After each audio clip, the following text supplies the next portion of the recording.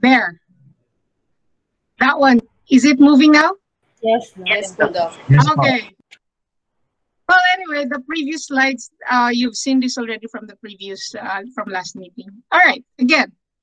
So it could be incomplete, only the mucosa, or complete all layers of the rectal wall and the entire circumference is out. So you could just imagine, no, if that is out. These are some of the causes, and if you look at them, they all have this common denominator of straining, no? So heavy parasitism could be one cause. Dystocia also, urolithiasis, intestinal neoplasms, and foreign bodies. Of course, especially if it's at the lower portion of the intestinal tract. Prostatic disease may also happen, or may also cause this. Constipation, congenital defects, especially around the area. Post-op tenesmus after perianal surgery. And in confined animals, slippery and sloping floor may be a factor. Like if you could just imagine, if for 24 hours, 7 days a week, you are standing on all fours, on all of your, for the animal, let's say in a pig, and the floor is slippery and it is sloping. Okay, especially if the lower portion is for the hind limbs. So you could just imagine the animal trying to keep from sliding. So when that's happening, there is actually straining going on as part of, muscle contractions on the hind limbs and all of that. So in a prolonged period of time, it may actually cause rectal prolapse. So the treatment and prognosis depends on the cause, degree, or size of prolapse, as I mentioned, chronicity, and then if it's acute or recurrent, and also, of course, the viability of exposed tissues. So medical management, conservative management is manual reduction. So depending on the size or how much has protruded out. So of course, if it's incomplete, can just manually reduce it with your fingers, especially in dogs and cats, of course, with gloves on. But if it has been out for quite some time, like more than 3 hours or more, you'd expect it to be inflamed. And so then you would want the inflammation to be reduced. You may use ice, you may use sugar solution, and this sugar solution is actually more commonly used in large animals, but of course you could still also use it in small animals, no? So again, you may or may not use them. And then after you have reduced it, meaning you have pushed it back in, that's what you mean by manual reduction, you've pushed it back in, then you put a purse string suture pattern around the anus. Okay, so purse string suture pattern is used to close either temporarily or permanently circumferential opening. So the anus is a very good example of this. Other examples for that would be like if you're gonna put a catheter or feeding tube through a hollow organ, so like in the urinary bladder. So if you need to put a catheter through the urinary bladder wall, then you put a purse string suture around that. And so as you tighten it, it will tighten the opening. Now, of course, then you'll be thinking, how will the animal defecate? So there are two options. You can either put it loosely, meaning you put the purse string suture and tighten it just enough for some of the feces to come out, but not large enough for the rectal mucosa and the rectal prolapse to recur. So just enough for the feces to pass through. Another option also is you put in the purse string suture and then you release it 2 to 3 times a day. usually around the time after feeding. Because then that's the time that you would expect the animal to defecate. Have you ever noticed that? uh, yeah, I think I've mentioned that in medicine. No? That you usually, in a normal situation, defecate after a meal, usually breakfast. But then again, it depends on your schedule. But in animals, that would be the case. However, if there's a long part of the rectum that is everted, no? Then you may have to do rectal resection and anastomosis. So the illustration again speaks 1,000 words. So as you can see, the animal is on ventral recumbency. It's also called sternal recumbency. And notice the restraints done on the hind limb, may or may not put also on the forelimb, and the tail is also restrained. And then the hind limbs are higher than the forelimbs, just for better visualization of the area, and also to facilitate the reduction for pushing it in, so that the gravity will help you with that also as you push it in. Then of course draping it. And then on the illustration, letter C illustration, as you can see there, that's a very familiar figure placed inside the rectum, and that is a test tube, right? So the test tube is placed in there, or actually any tubular gadget may be used. So you could also use a glass rod, although the chance of it breaking is also there. Again, it will depend on how the tissues would look like. Okay, so what's nice about the test tube is that of course, this could also be a plastic test tube. It doesn't have to be a glass. Is that it's also cylindrical, and then when you do put in your stay suture, it will not penetrate through. So the test tube is placed in there so that your stay suture or your needle will not go through the other part, or the ventral portion of that. Oh yeah, I have a pointer. Can you see my pointer, class? Yes. Yes, Okay, perfect. So this tube will stop this needle from puncturing this mucosa. Okay, so that's why it would be nice if you have this, because if you don't have anything to put in between, you cannot demarcate, where is this mucosa and that mucosa, the one that's across it.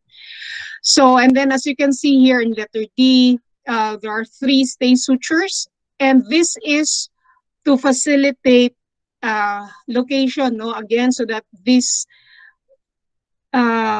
the inner portion and the outer portion will not be askew. You'll be able to suture them where they should be sutured together.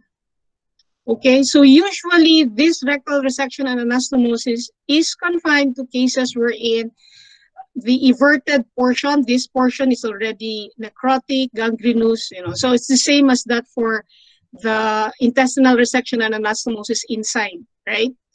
So, and you would expect that to happen if the rectal prolapse has been there for quite some time. So there's already dryness and fissures on the mucosa. You don't want to put that back in, because most likely that one is not viable anymore and will not function as the rectum should function. Okay, so then the suturing, to suture them together, it's just interrupted suture pattern. Of course, you could also use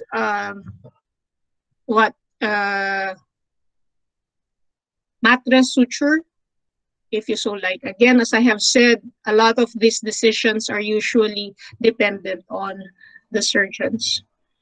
So After suturing this, then you can just put that back in, push that back in, and then put a purse string suture around the anus. Okay. You may also put topical anesthetic ointment. You instill that rectally after correction. Again, that would stop or prevent the animal from straining immediately after the surgery, and give it time for the inflammation to go down. Of course, you give antibiotics. You may give it, injectable or oral. And antibiotics should be one that would be effective even against anaerobes, because those anaerobes, you'd expect it to be present in the distal intestinal segment. Questions at this point? Anyone? Yes. None. Okay. Doc, question po.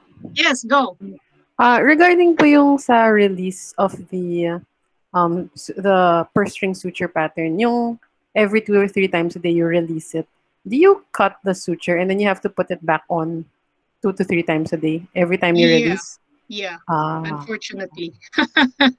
Thank you, Doc. Unless of course the animal, once you release it, the animal will. But then no, kasi usually it will be difficult to cut and then suture again. Usually, yeah, you will have to remove the whole thing. Kasi it's not like a ribbon, on a gift that you can release and then it's still there. It's still in the tissues and then you can tie it up again. That would be quite difficult because the suture material that we use, it's not that type wherein you can just release it and then just tie it together again using the same one. Okay. Ayan na, pokpok sabi ko sa inyo. Sorry with that construction going on. Yeah. Thank you for your question. Any other questions? Okay, so reserve your questions. If you do have other questions, you can chat it up, but I'll be able to see that when I stop sharing. Let's go to our anal sacs, or the dog's anal sac. So anal sacs in dogs releases its secretion on a regular basis, and it's usually to put markings, and it's for territorial marking, and including their feces. So you would expect every time that the animal defecates, the anal sac will be squeezed because of its location, which is just at the opening of the anus. And so a hard, or a firm stool would definitely do that. And because as it passes by, it would squeeze everything on the side. So again, including the sac and the gland. And so then it will release its secretion into the stool, so that the stool is actually coated with the dog's unique scent from its anal gland. That nice. That's why whenever they smell feces, they know that, okay, this is mine. Okay, this is not mine. Who else has been here? And that type of conversation, quote unquote, is going on in their head. So then they know that another dog or even another cat has been in the area. And usually what they would do would be to, especially if they're territorial, they're alpha male and that type, they would either urinate over that location where the feces of the other individual is there, or either urinate over that or defecate over that also. Again, to mark that, it's mine, it's not yours. Okay, so then this sac is prone to impaction and obstruction in this area, yeah? And so when that happens, usually that happens when there's a The most common would be a chronically soft stool or chronic diarrhea. Okay? Because as the stool passes the anus, um, because of its consistency, that it's loose, it can actually go into this opening and then eventually push through, and then when that takes up, then it could obstruct the passage, and the anal sac and the anal gland is continuously secreting its secretions.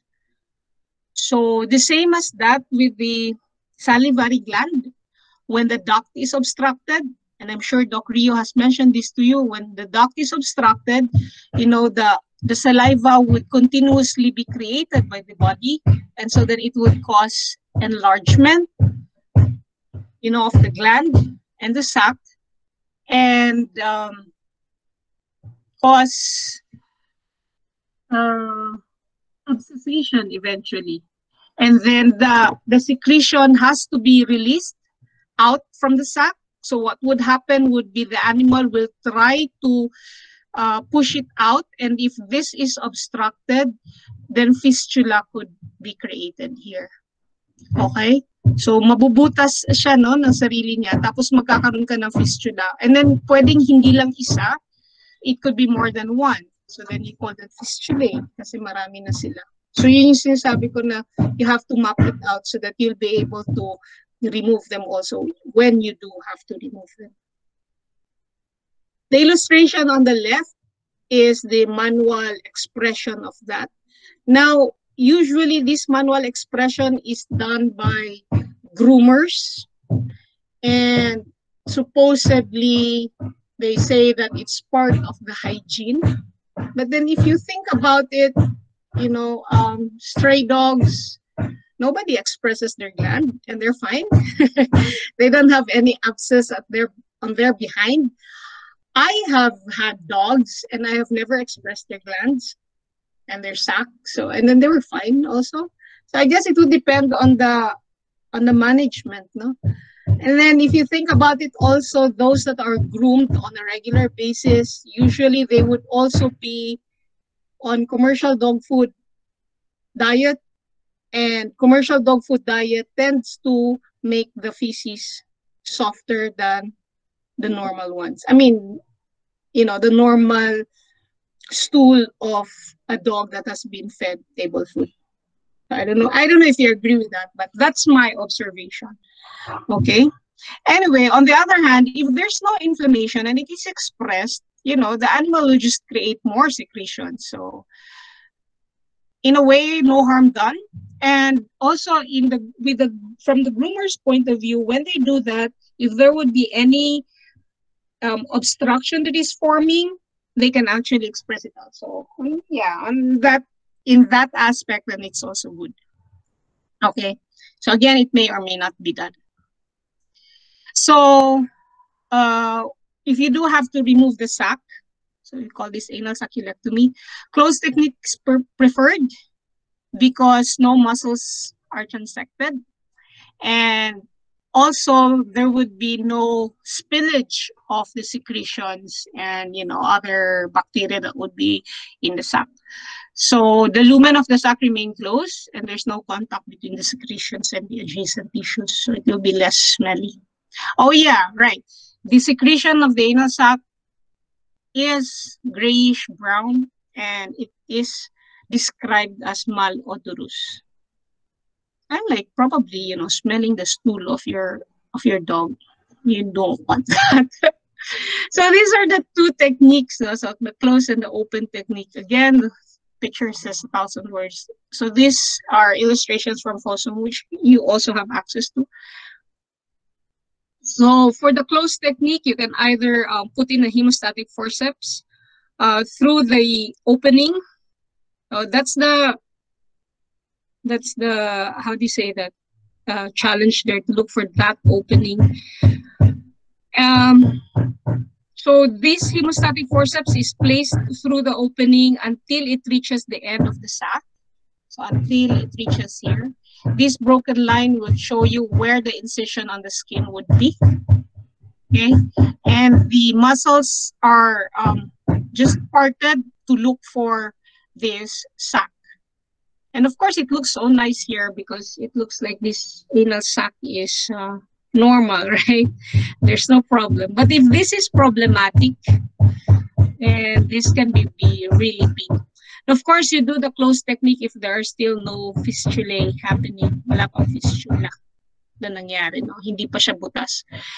However, that is not to say that iatrogenically, you could puncture that as you are manipulating it. Meaning, you know, during surgery, you punctured this, you as a surgeon. No? So that's a term, iatrogenic. It happens in the clinic, in the vet hospital. So, yeah, so that could also happen. So when that happens, then you can just continue. Just make sure that you're getting the whole sac. You know, you do not leave any wall of the sac inside. Okay, so just ligate at the neck, and then transect, remove, and then just close the skin normally. For open technique, in here you cut the skin. So you actually put this one time of the jaw of the scissors through the opening and then cut throughout, no? From the skin, sub-Q, and then even the muscles. Okay, so the external anal sphincter muscle is also transected. Okay, so when are you gonna do this? So probably you do this if there are a lot of fistulations and you have to explore, you know, the area and then remove them. Okay, and then yeah, and then after that you just suture it normally, meaning interrupted suture. Another option also, and this is from Slater's book, another option also is to put in wax or resin into the anal sac. So instead of the hemostat going in to demarcate kung nasaan yung sac, resin or wax is used, no, to put in. And so then that's the incision, and then trying to look for it. So of course this is a closed technique, yeah, and that's how it would look like. And then closed.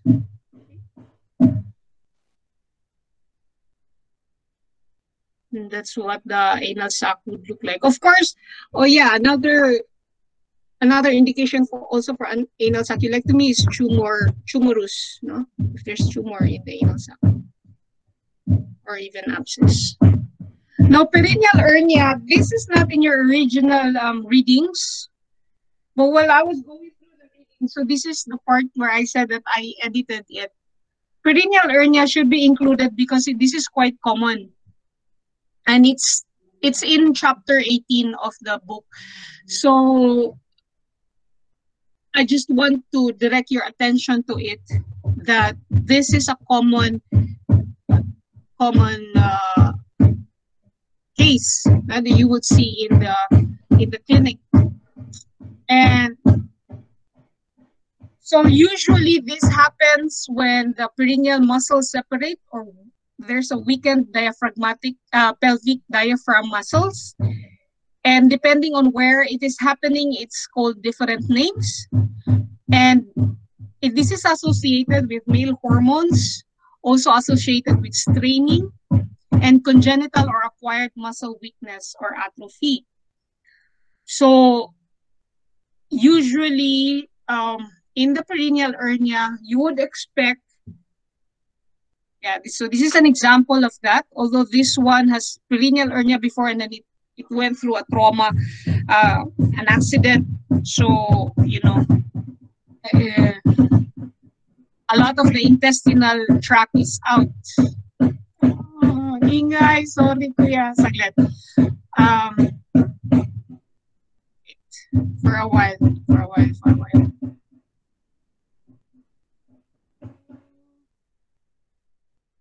Wait, I can't see you. Nasaan na kayo? Wait lang.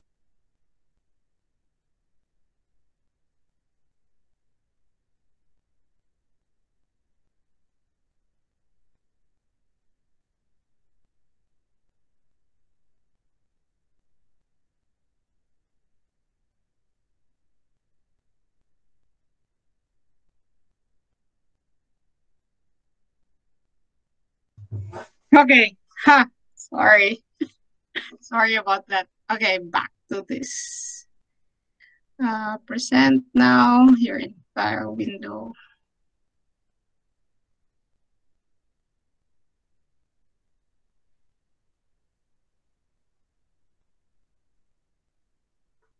Class, can you hear me? Yes, Doc. Yes, Okay. Doc. Yes, Doc. Did you see the change of the slide? No. Yes, Hindi po. figure. Hindi lang po siya presentation. Pardon? Hindi po siya naka-present, Doc. Ganon. Bakit? Hindi siya naka-present slide. Hindi po. Hindi Yan. po, Doc. Yan. Hindi pa rin? Hindi pa rin. Hindi pa rin po. Oh my God, what's happening? Ayaw sa akin ba yan? Your entire screen na nga. Okay. Sige. That one. Good? Yes. Okay na po. Okay, perfect. Thank you. Okay, so what could possibly spill out, no? Or what they call retroflexion. What would spill out into the perineal hernia? So it could be anything that could be found in the caudal abdomen. So in this case, there's the intestinal, part of the intestine. So most likely this would be the rectum, the colon. I can't see small intestine, but just safe to say intestines can get out of there. Also, urinary bladder is a common one. Prostate gland, if it's a male. And then uterus could also happen. So there was this one case presentation done by a student, no? And then it was a cat. And the owner saw the bulging, well, that was the term, the bulging of the cat's behind for the past month. Can you imagine that? And then it's getting bigger. Only to find out that the pregnant uterus has herniated to the back and the fetus was actually growing. But part of the uterus was still inside the abdomen, so it was still intra-abdominal. So when they did eventually ended up fixing the hernia, the intra-abdominal kittens were bigger than those that were found in the herniated sac. And then, but it was alive, no? But they had to abort it because at the time when they fixed the hernia, the kittens were not yet mature enough to live, no? So ano pa sila, mas bata pa sila. They cannot live, no? But they were alive, so they had to be killed. I mean, euthanized. But anyway, so those could happen, right? And that herniation, it wasn't like this as what we're seeing on the photo. I didn't get it, but you could also see on Fossum another picture wherein there's just that bulge, no, from the behind. And it would have all of this. So definitely in such a case, herniorrhaphy must be done. And it is considered an emergency herniorrhaphy when it involves the urinary bladder and there is visceral entrapment, meaning the animal will not be able to defecate, or there will be strangulation of the viscera that has everted out or that has spilled out, retroflexed. And then the treatment there, you have to relieve and prevent constipation because that would be a common thing to happen. Also to relieve and prevent dysuria, and definitely, as I have mentioned, organ strangulation. In male animals, supposedly, if they're still intact, then you can do orchiectomy because they say that castrated animals would have twice or a little bit more than twice the chance of having perineal hernia. So there are different techniques. There's the traditional and then the internal obturator roll-up or transposition technique. And I think this is the more commonly done technique. But you can use any of the following to close the hernia: any of the muscles, the fascia lata, synthetic mesh, and dermal collagen. And there are also cases wherein combination is done. So there's a transposition technique and plus putting in a synthetic mesh. So this synthetic mesh is usually preferred, especially if the hernia is quite large and a lot of the viscera has retroflexed. So gusto nila yun for supposedly mas kampante sila when they're done with it because of that synthetic mesh. So in the traditional technique, just be using the muscles to close it up with all of this. And it would be nice if you're gonna do this with an anatomist beside you, Katabi mo si Doc Ariel or si Doc Arol pag ginagawa mo to. Tapos sasabihin niya, oh, yan yung external anal sphincter, yan yung internal obturator muscle, etc. But definitely, when you're doing this surgery, you cannot help but you have to identify, all of these muscles. So if Doc Arol or Doc Ariel is not beside you, then have your anatomy book beside you or your surgery book so that you can identify this and know which ones to use. So this is the transposition technique wherein you need to transect and elevate the internal obturator muscle. So in this case, you need to transect it and lift it out of the issue. Okay, and then oppose the external anal sphincter with the levator ani first, and then the internal obturator muscle. Okay, so then this one is mostly preferred, especially Doc Ray's been doing a lot of perineal hernia, and I think this, if I'm not mistaken, this would be next to orthopedic surgery as his favorite procedure to do, because it's quite challenging because different cases would give different presentation on how this would look like, because you never know what organs are out, and that kind of thing. So that type keeps the excitement going for the surgeon. Okay, so the first oral intake after surgery of the perineum, rectum, and anus would be in 8 to 12 hours for water if there's no vomiting, and the normal diet in 48 to 72 hours. Okay, bland, low-fat food 3 to 4 times a day for rectal surgery, and the normal diet at first feeding. May again give stool softener, also known as emollient laxative, when oral intake begins for 2 weeks or as needed. Okay, especially for the rectal prolapse. Warm compress may also be done 2 to 3 times a day for 15 to 20 minutes. Again, troublemakers would be depression, high fever, abdominal tenderness, vomiting, ileus, or perineal inflammation. Again, ileus is no peristalsis that would result to obstruction of the intestine. Okay.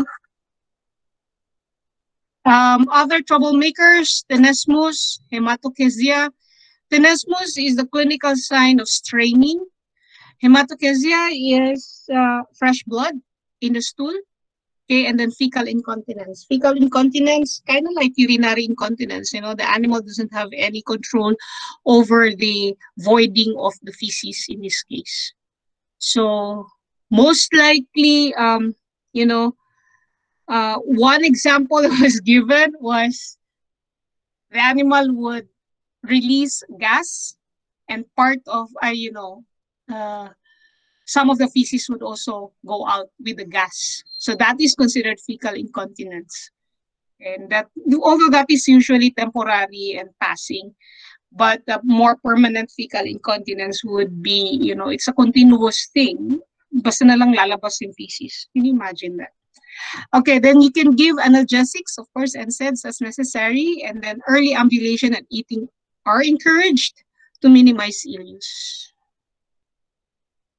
And then part of the post-op care would be to protect the surgical site. So you don't want the animal leaking the site. So you may put Elizabethan collar, a bucket, or sidebars. And then the purse string, you remove it in 2 to 3 days. Again, depending on how the animal is responding to the procedure. And of course, and I think I forgot to mention this, when there is rectal prolapse, you have to check what caused it.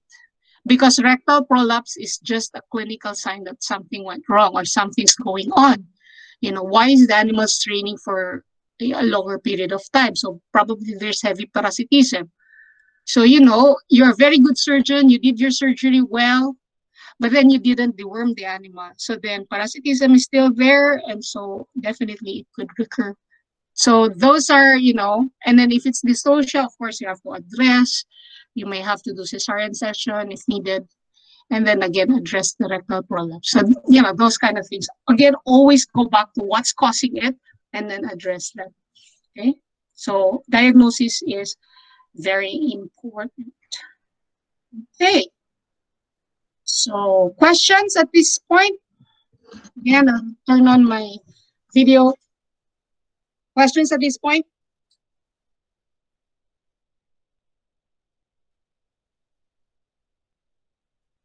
Wow, grabe. Resounding silence. So I don't know if you understood or you did not understand anything with my rambling. But anyway, if there are no more questions, we'll leave it up to you to read up more.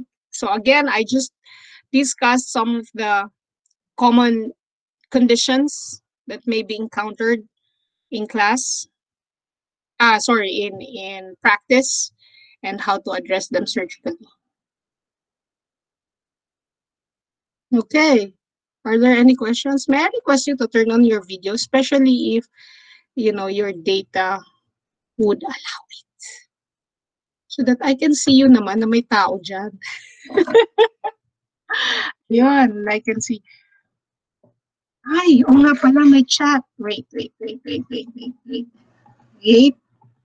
Okay. Yun, thank you for logging, thank you for turning on your video and showing me your beautiful and handsome faces. Of course. No. Mr. Javier, you still don't have any? Okay. Any questions, please? Doc. Hello? Yes. Apo, I just wanted to ask po, what does the male hormones have to do with perineal hernia? How does it parang cause it? What's the mode of action? That's a very good question. I haven't thought of that. I haven't thought of that. Did you imagine? Wait, I'll get back to you on that. I Thank you, should Doc. be looking into it. I really don't know. I'm so bad. Wait, I should know. But it doesn't mean also that the females don't get this. Remember, dystocia is also one of the causes, right? So it could also happen. I'll get back to you on that because I want to have a more concrete answer. So it's either next meeting or I'll post it as a comment on the presentations. Okay. The new PowerPoint has already been uploaded earlier today. Yeah. Miss Claraval, you also asked that question if a new PowerPoint is to be uploaded. So I just uploaded it. I hope you'll see that. The slides that I used is the PowerPoint number 2. Okay? Yeah. Thank you then. Any other questions? And how come I don't see everyone? I should show everyone. I can't see everyone. Siyempre, wala namang ano, di ba? There's really no... any other questions, please? Surgery, medicine? Yes po. Sabi niyo po yung castrated animal mas prone to perineal hernia. Ano pong reason about behind doon? No, thank Or you for that. Baliktad siya. Baliktad. So, it's actually 2.7 ang nakita nila na less likely to have perineal hernia if they are castrated. Sorry if I twisted the two. Okay? Thank you. In large animal, usually they wouldn't know. I mean, when you see it, you usually will not know if it's a male or a female. I mean, is that even a thing? So, those would be, when you do see that enlargement at the behind of the animal, then, yeah,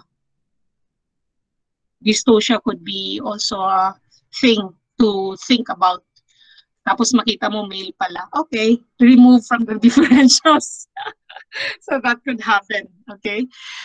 Any other questions? But definitely, you have to check for parasitism because it's something, as I have said in medicine, parasite or parasitism is something that is easily addressed, right? So you have to address that and then check.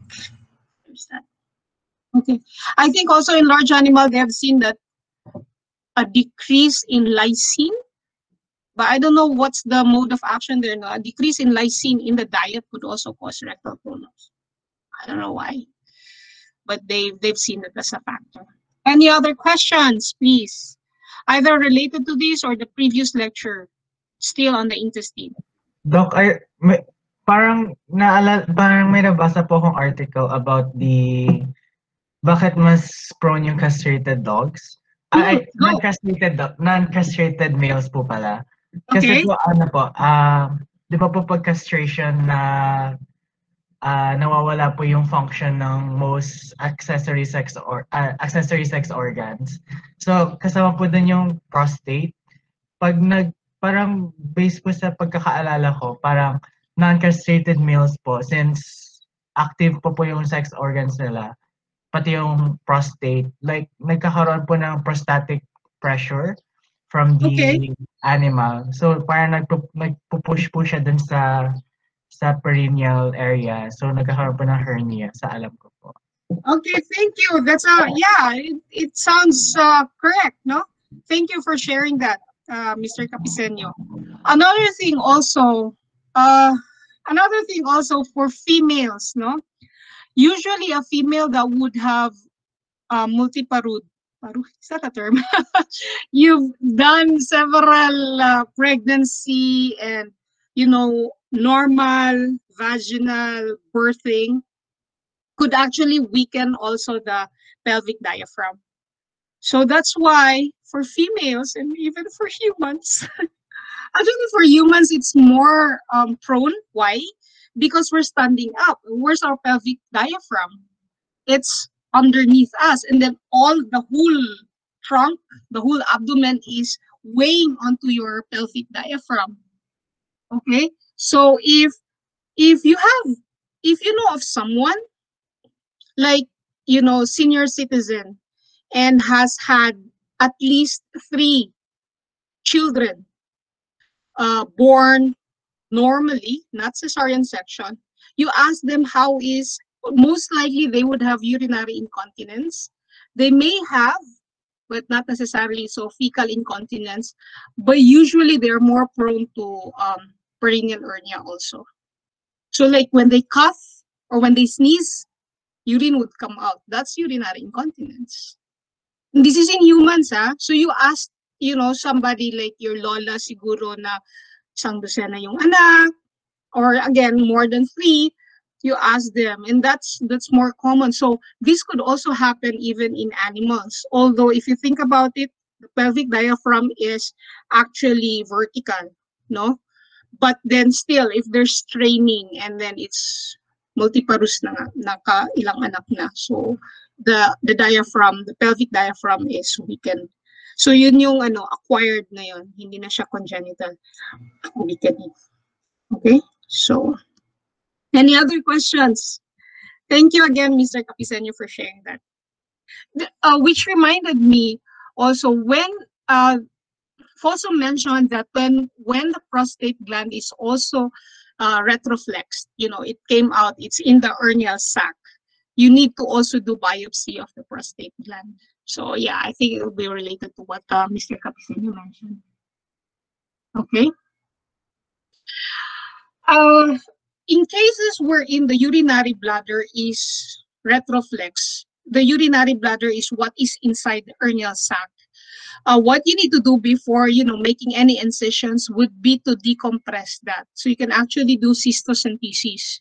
So you puncture it with a large syringe, like probably a 5 or 10 ml syringe, and then remove all the urine that you put before making any incision. So then you will have less chance of that, contaminating your surgical site.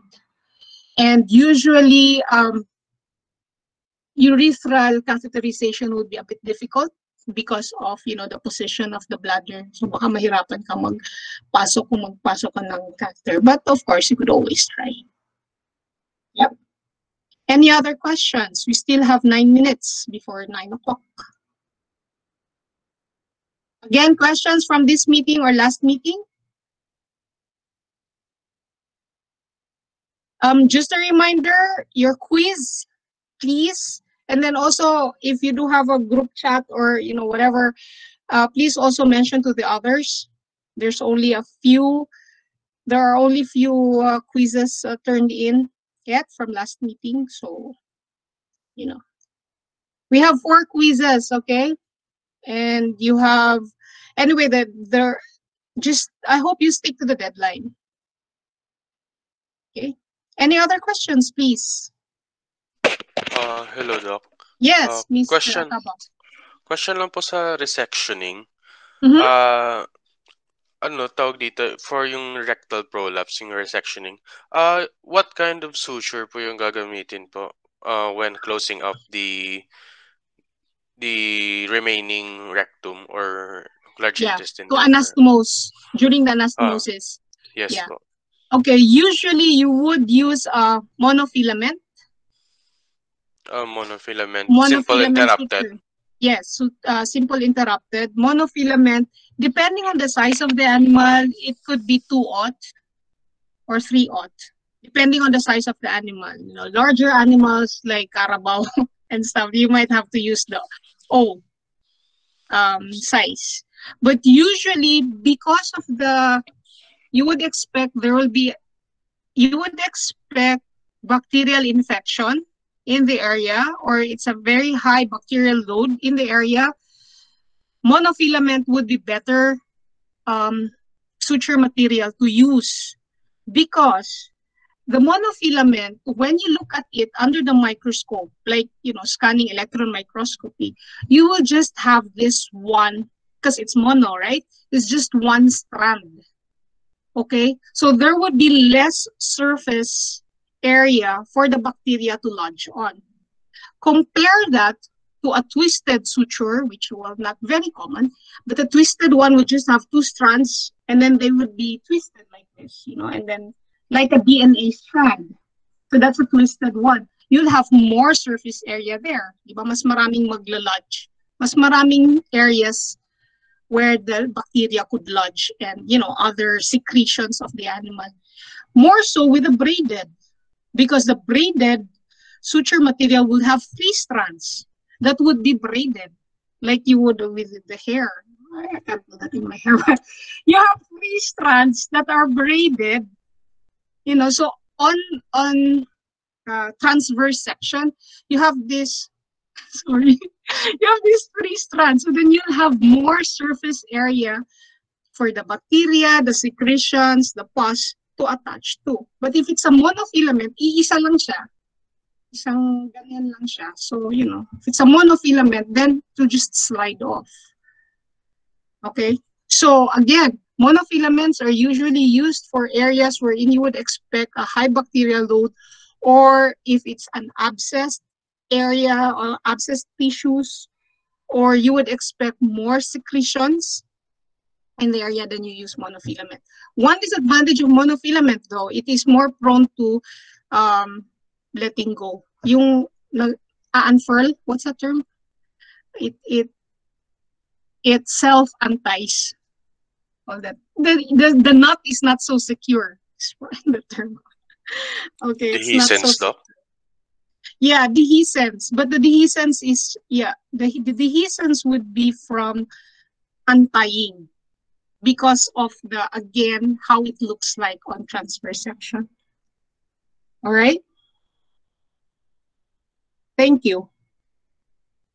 I think from surgery 1, you have learned that the way to choose the size of the suture material, you have to weigh in a lot of things. So it should be able to hold until the tissue has a post, you know, whatever function you want it to be. And so it should not be absorbed by the body ahead of the time of healing, right? So that's one consideration. And then the other one also is that it should be strong enough that it will hold the tissue that you are opposing or that you're putting together. So the size, again, it would depend on the tissue actually that you are opposing. Okay. And of course, the higher the number, the smaller the diameter, right? So for the eyes, usually we would use a 5 to 10 aught. Ganun mga liliit na. It's like hair strand, that small. Okay, any other?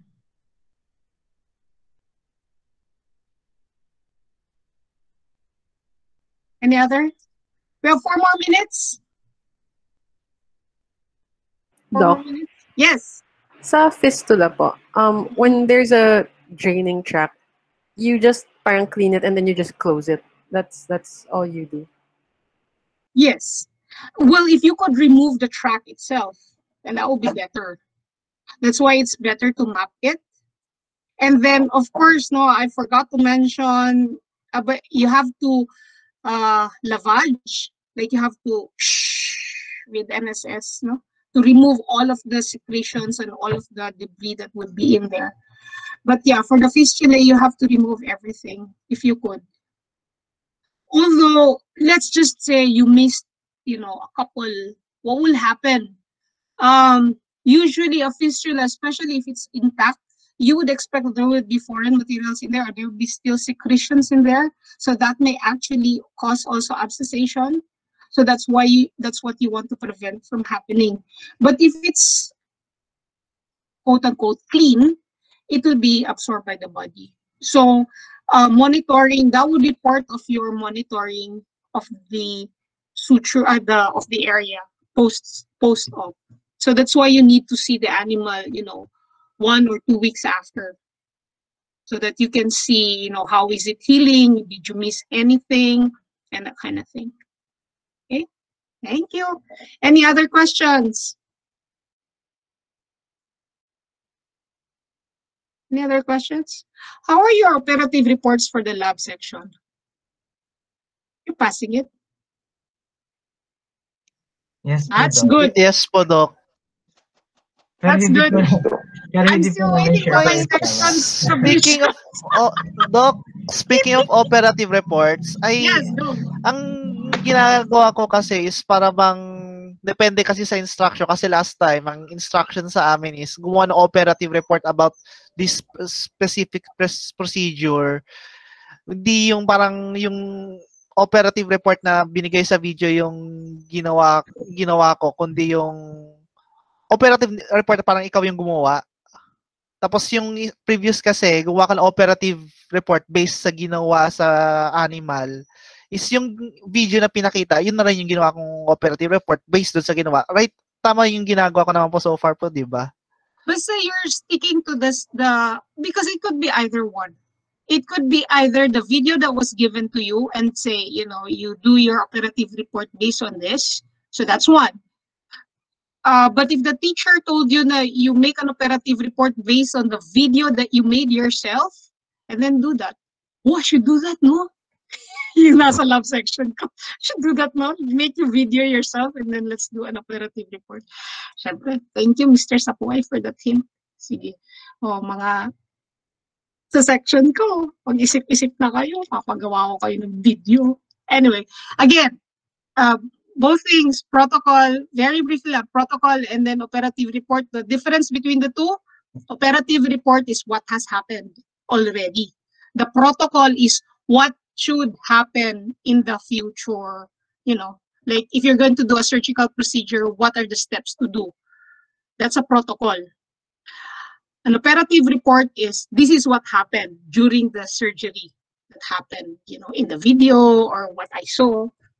So that's the difference between the two. Okay. So very good example there is there was a fountain of blood. You never see that in protocol. You never see a fountain of blood in the protocol. But definitely in the operative report, that